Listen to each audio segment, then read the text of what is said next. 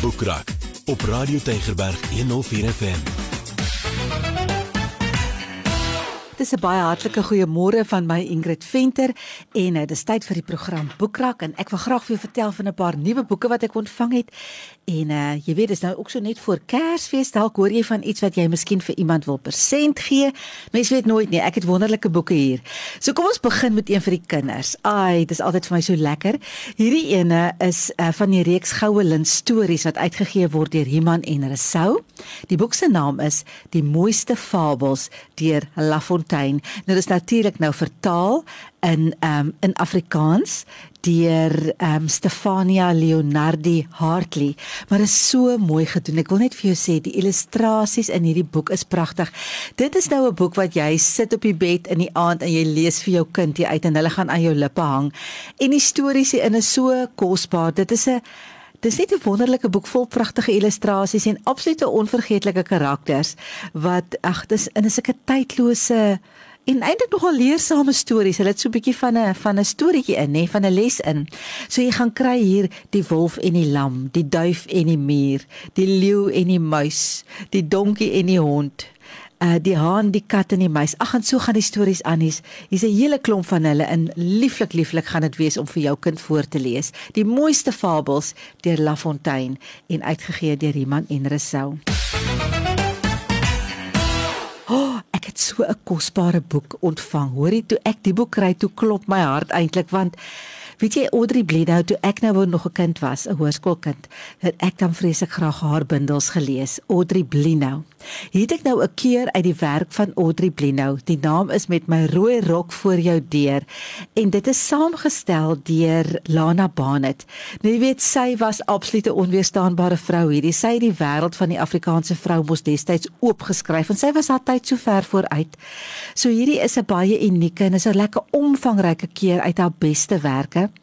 Van kort sketse uit vroeër bundels tot langer essays en verhale uit later publikasies. Hulle praat van haar as 'n baldadige, skalkse, onwennige ouma. En dit is so nie. Sy skryf nou miskien oor vroeër dae, maar sy doen dit op so 'n eg menslike en so toeganklike manier dat dit vir jou voel, dit voel eintlik vir jou kraakvars. En baie van haar stories raak 'n mens mos nou sommer, dit raak jou sommer diep. En sy is oorlede 1 Oktober 2008. So, sy het net hierdie vermoë gehad om die verbygaande era vas te lê op 'n manier wat nog steeds vir jou laat sê, jy weet, as jy dit lees, dan wil jy eintlik sê, ja, dit was net so. En dit was lekker as jy iets lees en jy voel so.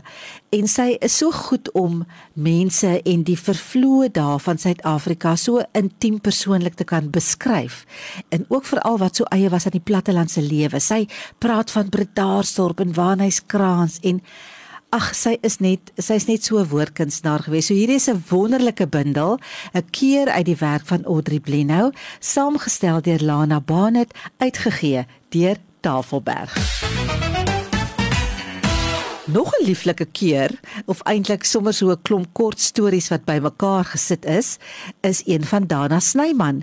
Die naam is Onder een dak en dis 100 ou en nuwe stories. Dit word ook uitgegee deur Taffelberg. In hierdie 100 stories deel hy nou eintlik sy gunsteling stories en dit gaan nou van familiestories uit sy seuns jare tot intieme onlangse vertellings waar hy met sy kenmerkende skerp waarnemingsvermoë ons land en sy mense bekyk en vir jou daarvan vertel. En daar's ook wonderlike nuwe stories in oor rugby en oor die inperkingstyd. Maar ek moet sê een ding wat al die stories in gemeen het, is die meelewing wat eintlik sy werk altyd kenmerk. En natuurlik is hy partykeer nogal sommer skokkend eerlik, nê, oor homself as kind van Suid-Afrika. En hy laat jou bietjie met nuwe oë na jouself en na die wêreld om jou kyk. Altyd lekker om sy stories te lees. Ek moet sê ek hang eintlik aan sy lippe as ek dit lees.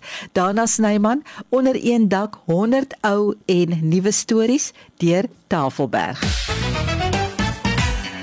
Ek het 'n boek gekry van Stryk-Christelike Uitgewersmaatskappy van Joyce Meyer en die tema daarvan is Genesing vir elke vrou, 90 inspirerende dagstukkies deur Joyce Meyer. Nou, ag jy weet, sy het so 'n reis van haar eie gehad. Sy delf eintlik vreeslik diep hierso in haar eie lewensverhaal en haar eie reis na genesing. Vir die wat nie weet nie, sy het jare se mishandeling gehad as kind. Ek dink omtrent tot sy 18 was. Verwerping, verraad, verkrachting deur die mense die naaste aan haar. En sy glo dat elke vrou wat diep seer gekry het deur lewensomstandighede heeltemal genees kan word in hart en siel.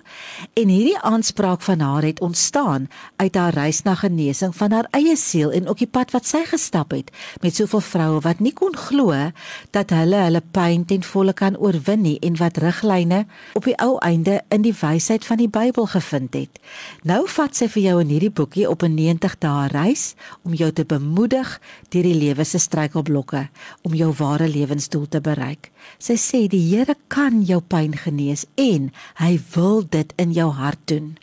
So hierdie boekie Genesing vir elke vrou dagstukkies gaan jou inspireer op jou pad na die wonderlike, vreugdevolle toekoms wat God vir jou beplan het. Baie mooi bymekaar gesit. Skrifgedeelte, sy gesels 'n bietjie met jou, sy gee vir jou iets wat jy moet verklaar op die einde van die dag.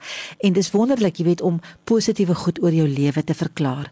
Genesing vir elke vrou, 90 inspirerende dagstukkies deur Joyce Meyer, uitgegee deur Struik.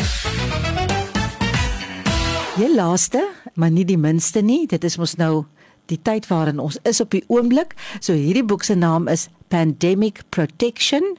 Don Colbert is die skrywer of die samesteller hiervan. Dit word ook uitgegee deur Struik Christelike Uitgewersmaatskappy. Dit gaan veral daaroor hoe om jou immuunstelsel voor te berei, voordat jy dit selfs sal nodig kry. Hy sê die wêreld is besig om weer nie te dink oor hoe ons kyk na gesondheid en hoe ons kyk na ons immuunstelsel en na navorsing. Hy gee vir jou lekker mediese advies en wat jy moet weet hoe om jou liggaam optimaal gesond te hou.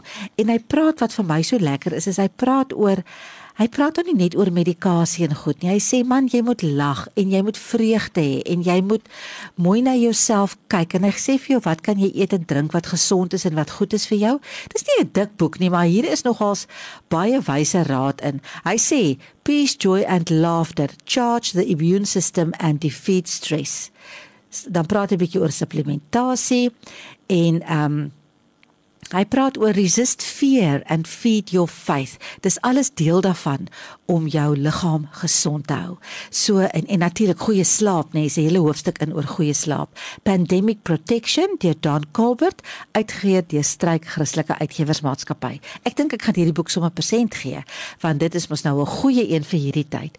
So laat weet vir my, SMS of WhatsApp vir ons, wie is die skrywer van Pandemic Protection wat uitgegee word deur Struik? Kom ek sê maar gou weer, Don Colbert met 'n C, so jy kan nie daai een verkeerd kry nie, en dalk wen jy dit, en dan kan jy dit kom haal, en jy kan lekker daarin lees. So, dit was Boekrak vir vandag. Volgende week maak ons verseker weer so, van my Ingrid dan, totsiens.